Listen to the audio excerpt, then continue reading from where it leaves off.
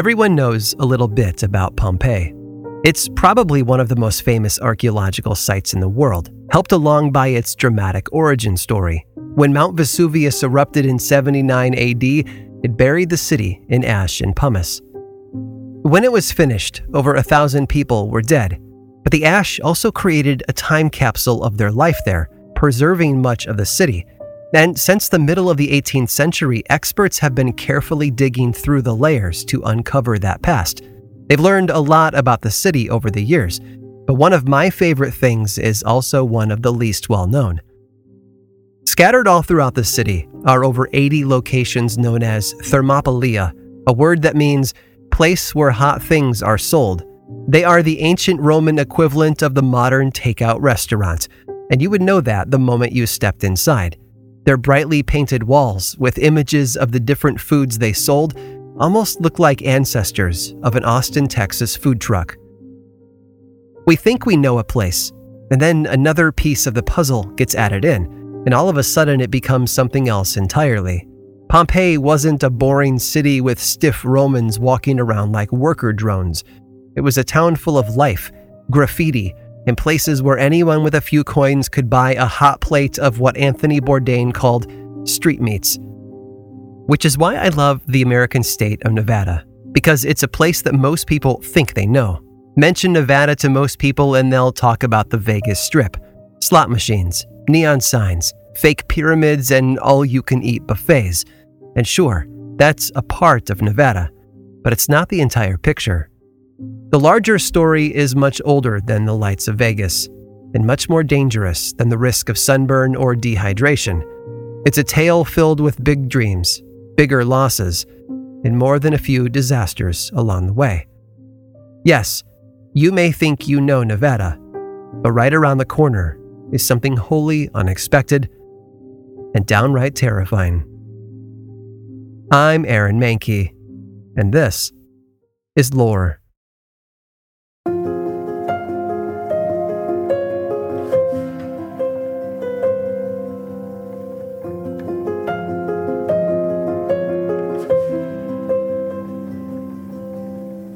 We can't talk about Nevada without discussing the people who have lived there for thousands of years. Their words are all across the landscape and built right into county and city names that people still use today. While there are many communities and groups in Nevada, the four major tribes of Native Americans are the Washoe, the Northern Paiute, the Southern Paiute, and the Western Shoshone.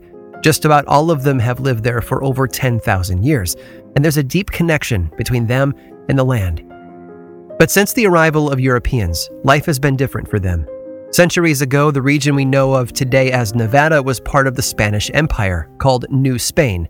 In 1804, it was pulled into a province called Alta California, which itself became part of Mexico following the Mexican War of Independence in 1821. It was basically a revolving door of controlling governments that wrapped up in 1848 with the Mexican-American War, and then finally ended with official statehood 2 decades later. But what unified people for a very long time there wasn't a political idea or allegiance to an empire. It was silver, and all that started in 1859. That was the year that the Comstock Lode was discovered. When the ore deposit was located beneath Mount Davidson along the western edge of Nevada, it signaled a new era for the territory.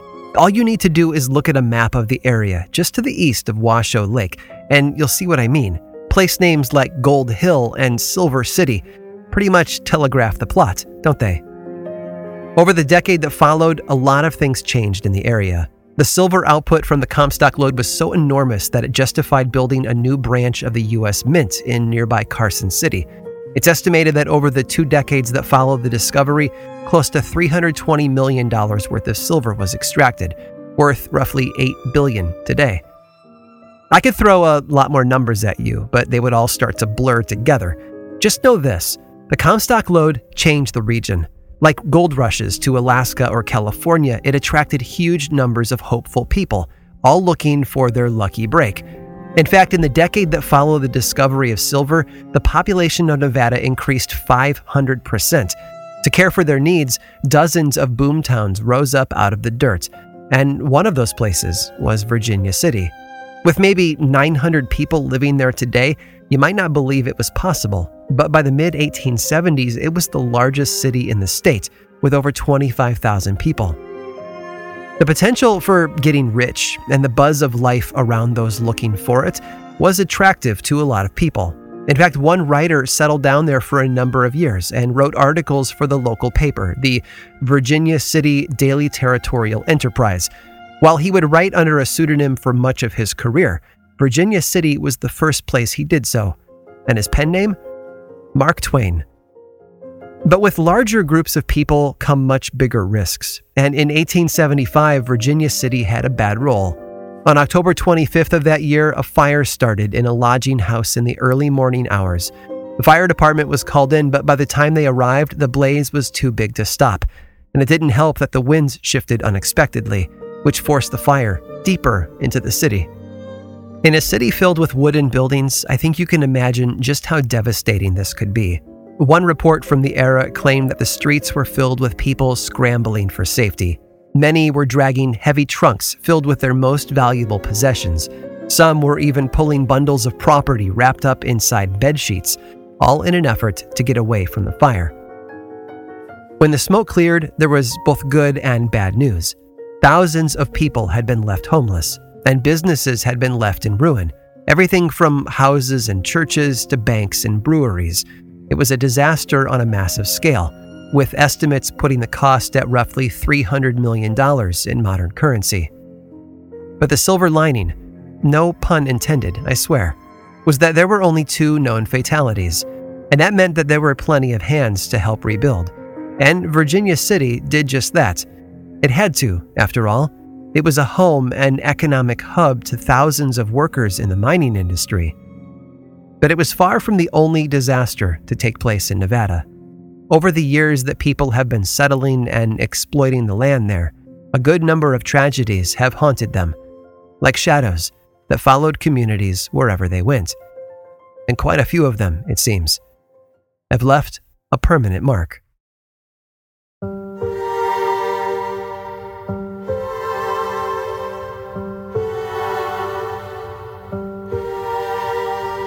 Not all of the dangers in Virginia City were above ground.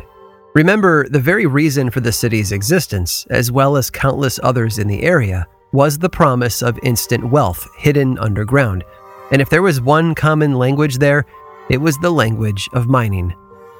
Now, it wasn't all silver mining, although that's what Nevada was known for. In fact, its official nickname is still the Silver State, but a good amount of gold, copper, and lead was also pulled out of the earth there. But one thing all of it had in common was the digging. To reach whatever valuable ore they were after, deep shafts were sunk into the ground. I probably don't need to tell you about how complex and dangerous these underground structures were, with thick wooden beams holding up tons of rock and all the ladders and elevators and track systems that passed through them. It's honestly a miracle anyone felt brave enough to venture down inside them. And there was certainly a lot to be afraid of. Some of the most common ways miners were injured or killed included cave-ins, falling down elevator shafts, and getting caught in explosions that were set off too early. But there was more to worry about than gravity and gunpowder. It wasn't uncommon for miners to break through into a pocket of scalding hot spring water, which would flood the tunnels and boil them alive. In fact, years after the silver rush was over, veteran miners would still be referred to by a curious nickname, hot water plugs, a term that makes a lot more sense when you know the risks they took. But their biggest fear, hands down, was fire. And on April 7th of 1869, that nightmare became a reality at the Yellow Jacket mine in Virginia City. That was the day that a fire broke out in an unattended part of the mine, allowing it to burn unnoticed for hours. By the time miners became aware of the smoke and flames, it was too late. Timber supports about 800 feet below the surface collapsed, taking tons of rock with it. Rescue efforts were fruitless due to clouds of poisonous gas and massive flames. They tried lowering large metal cages down into the shaft, hoping trapped miners would climb in and ride it safely back up, but that cage passed through the fire and gas, making it a special kind of death trap. According to reports of the incident, those flames burned for weeks. Workers tasked with fighting the fires tried everything they could to stop the blaze, but by the 20th of May, a month and a half after it had begun, they simply sealed the mine, hoping it would suffocate the flames. When it was all over, at least 35 bodies had been hauled back to the surface, with an untold number of others left trapped deep below. And while we can't visit those burned-out shafts today, there is something close: the Gold Hill Hotel, which operated right on top of the mine. In fact, it's the oldest hotel in Nevada, being built in 1859, and it's still there today. And given its close proximity to such a deadly disaster, it's no wonder so many guests have reported unusual experiences there. Folks who have stayed in room number 4 at the Gold Hill Hotel have reported some very odd things. For some, the overwhelming scent of flowers has left them with visions of a funeral or memorial, as if the mourning for the victims of the tragedy had continued on. All these years later, they've witnessed lights that turn on and off on their own, and objects that move from one place in the room to another. Room number 5 also has its own smell, but guests there claim it reminds them of pipe tobacco or cigars. Visions of a mysterious figure have been so common there that staff and guests all refer to the spirit in room number 5 as William. Whether or not it's the ghost of a dead miner, well, I'll let you make up your own mind about that. Downstairs is a room known as the Miner's Lodge, located closest to the old closed-up mine shaft, and it's been home to many of the most unusual experiences by guests over the years. And then there's the Great Room, a common area where drinks are served and ghosts are witnessed on a regular basis. The most common report, though, is really just a complaint. Many guests over the years have been disturbed in their rooms by the sounds of children playing in the hallway outside their door. And if their patience is thin enough, some of those folks have picked up the phone and called down to the front desk to ask if they could put a stop to the noise. The staff is happy to help, of course, but occasionally there's nothing they can do, other than to inform these unhappy callers that none of the guests in the hotel have children with them.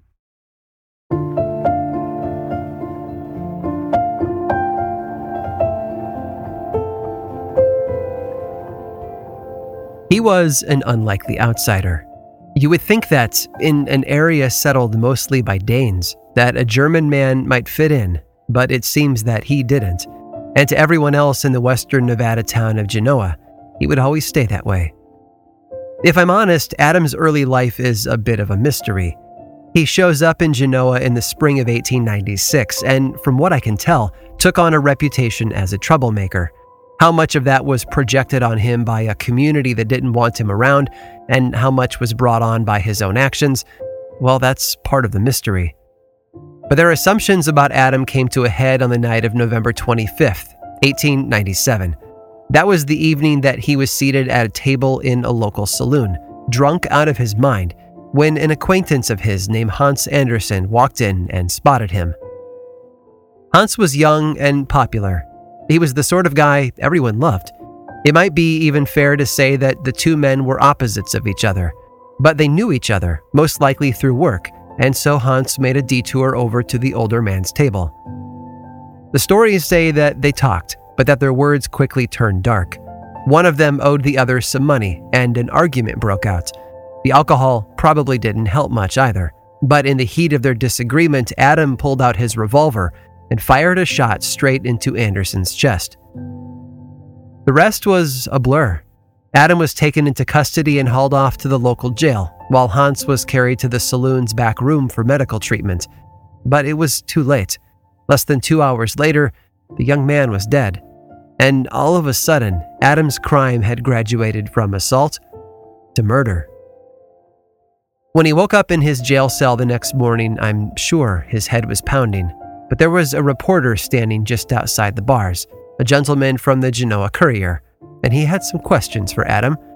It doesn't seem like he was in a talking mood, though, so it wouldn't be until a week later that the pair of men would get to chat. By then, Adam had learned of what had happened in the saloon. The reporter noted just how remorseful Adam was. He was heartbroken, that he had no memory of wanting to kill Hans Andersen or of planning anything. It was a stupid, deadly mistake, lubricated by the alcohol in his blood. The authorities, though, weren't interested in nuance. On December 2nd, official charges were filed. Adam Uber was guilty of first-degree murder and would be held without bail until his sentence could be delivered. But the trouble was, there were a lot of people in town who weren't willing to wait that long. Mob justice wasn't an uncommon thing in those days, especially in Genoa. In fact, in the 2 decades between 1875 and 1895, at least 8 criminals saw their legal trials cut short by angry locals. They had done it so often that they even had a favorite spot for their executions: the hanging tree, a large cottonwood tree in a grove near the southern end of town. So on the night of December 7th, a similar mob appeared outside the town jail. The only men inside were Sheriff Brockles and Constable Gray, but the building was locked and easily defended should the need arise. Except one of the members of the mob lied and said that he was an officer who had come there to drop off a new prisoner, and the men inside opened the door. Once in, the mob held the 2 lawmen at gunpoint while Adam Uber was pulled from his cell. They stripped him naked and then dragged him out into the cool night air, making their way to the hanging tree. And once they arrived, the noose was placed around his neck. The legend says that the mob gave Adam one last chance to pray to God, and so the frightened man bowed his head and closed his eyes. And as he did, they pulled hard on the rope, lifting him high up into the tree. But even though he was struggling for his life, he managed to spit out one final statement. Each and every one of the men standing around him was cursed, he said. Cursed through 7 generations, in fact. They and their loved ones would never be safe and never enjoy peace. Suffering would follow them everywhere they went. Then, it was over. After his death, the mob took turns abusing his body. Shots were fired, bones were broken, his eyes were clawed out, and then he was left on display until morning, when the full town could come and see what the mob really thought of killers and criminals. It was pure hypocrisy, of course, but people like that rarely understand irony. The trial, as you might imagine, was an insult to the justice system. A reward was offered for the capture of the members of the mob who were responsible, but it was half-hearted. The local papers published articles condemning the actions of the mob, of course, but they also published articles that supported it, proving that the only thing they really opposed was having a moral backbone. The authorities were even talked out of taking the case to trial, on the pretense that it would be too expensive to bring charges against so many people, and besides, many of them were thought to be prominent business owners and politicians anyway, so really, what was the point? In the end, no legal actions were taken against the mob, despite the clear evidence and widespread knowledge of their identity. Yes, a grand jury was assembled to investigate the incident, but the jurors, most likely members of the mob itself, refused to bring any charges. Even the sheriff escaped punishment for so easily letting it all happen. And I wish I could tell you more.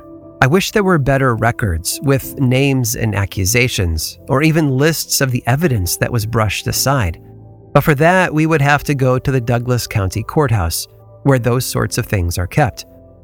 The trouble is, even though the records for 1896 and 1898 are still in storage and perfectly intact, there's a problem with the county records from 1897, the year of Adam's vigilante execution. Those records are missing.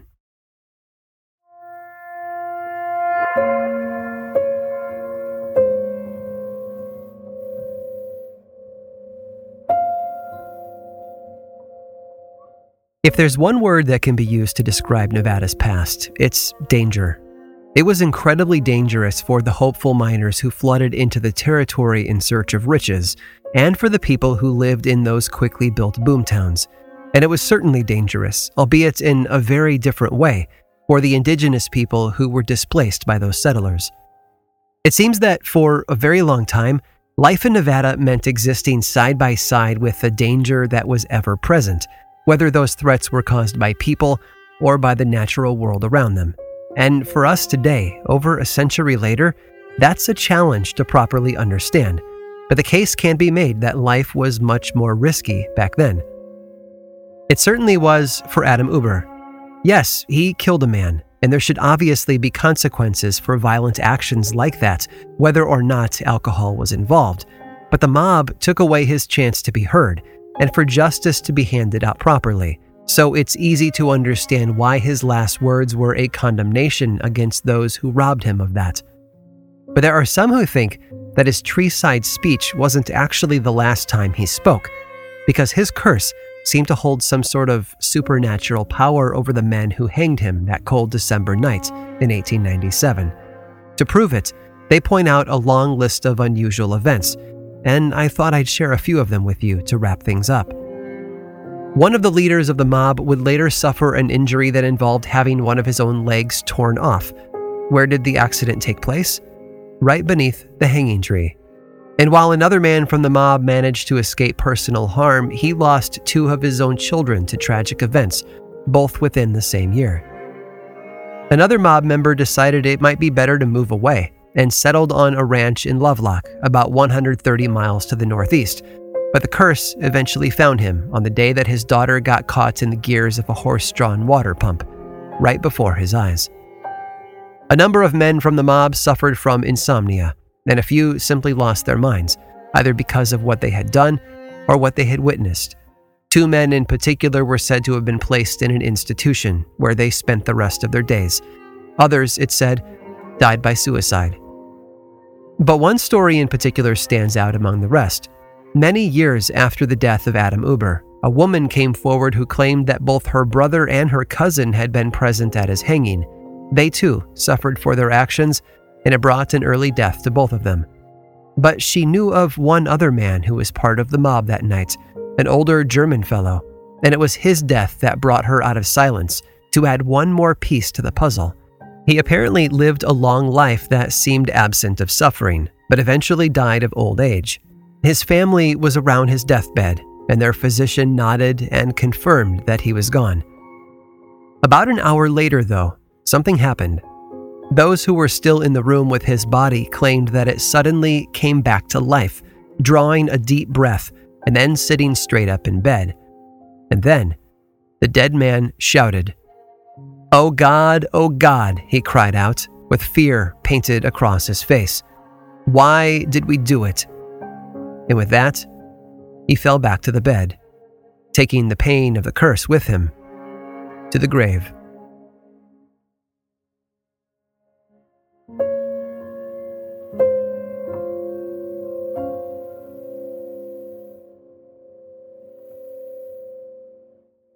I hope you've enjoyed this brief tour through some of the darkest history of the Silver State.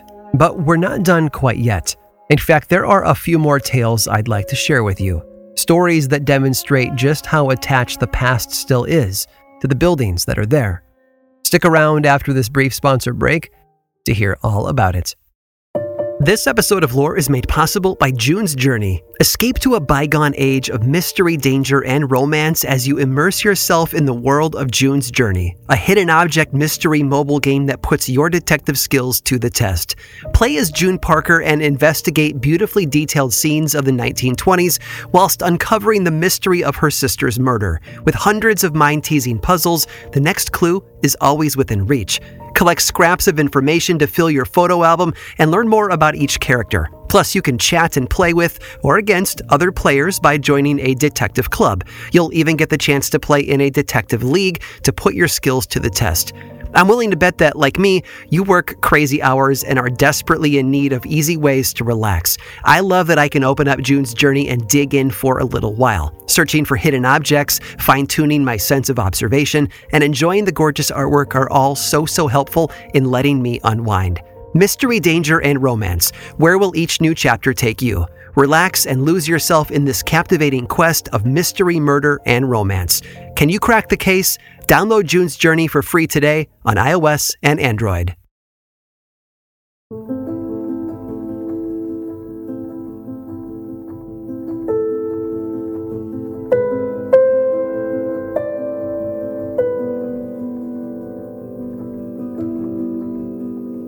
If there was a mining hot zone in Nevada, it was along the western edge of the state.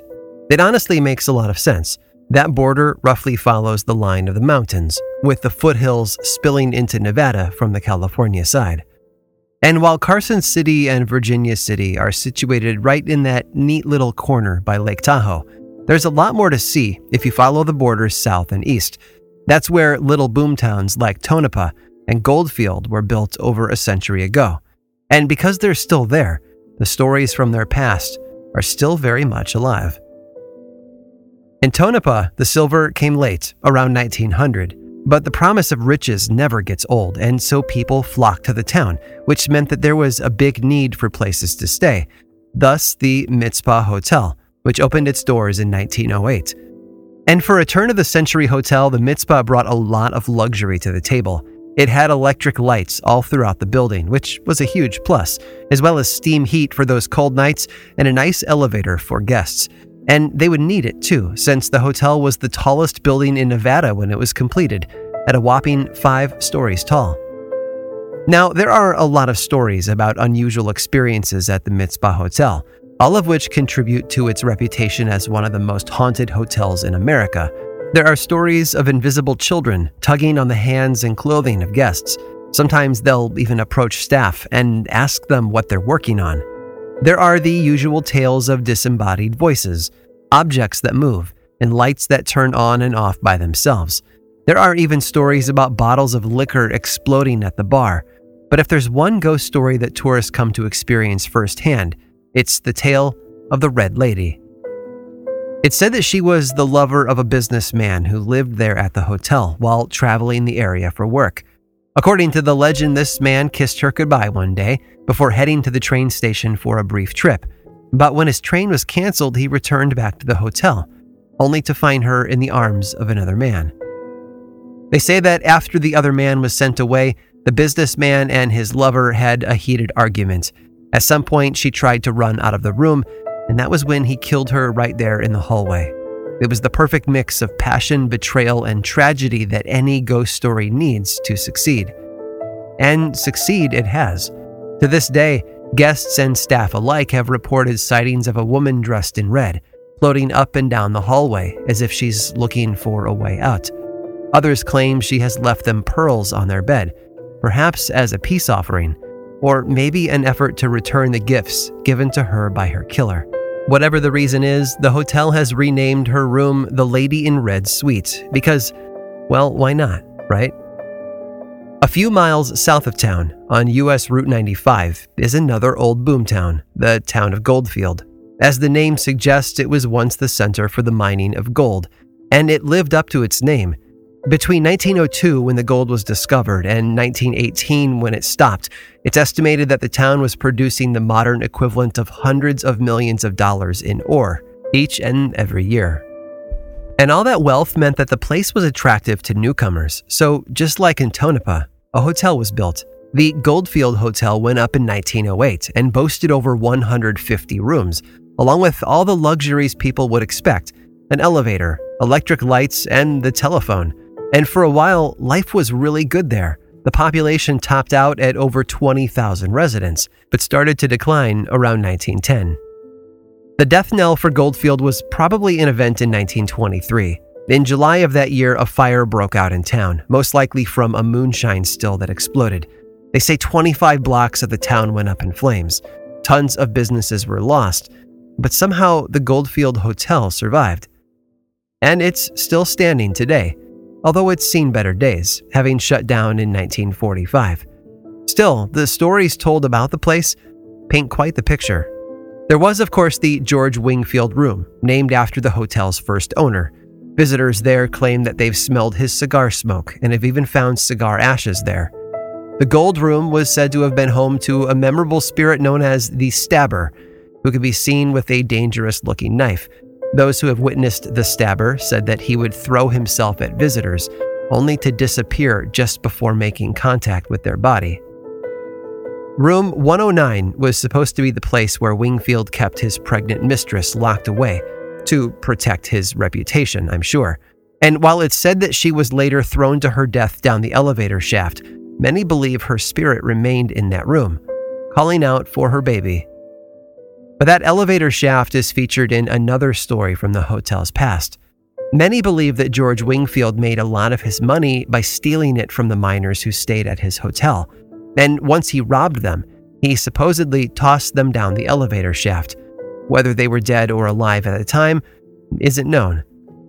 Of course, legends aren't always the same as truth. But in the 1980s, something happened that caused people to wonder. One of the owners of the hotel at the time, who had plans to restore and reopen the place, claimed that a rattling sound could be heard coming from the basement. So he went down to have a look. What he found, though, was a far cry from a failing elevator or noisy steam pipes. No, he found something altogether different and much more terrifying. Human remains.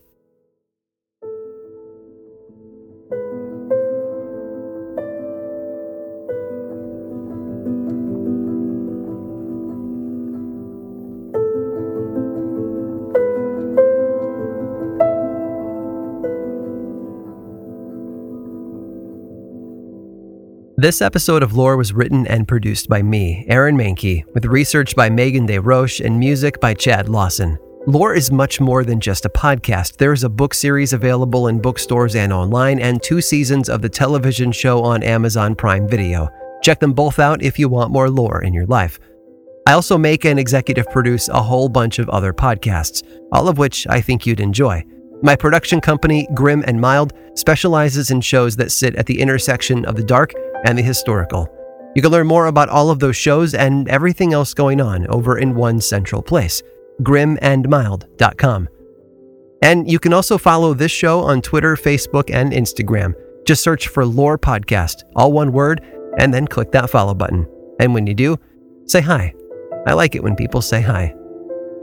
And as always, thanks for listening.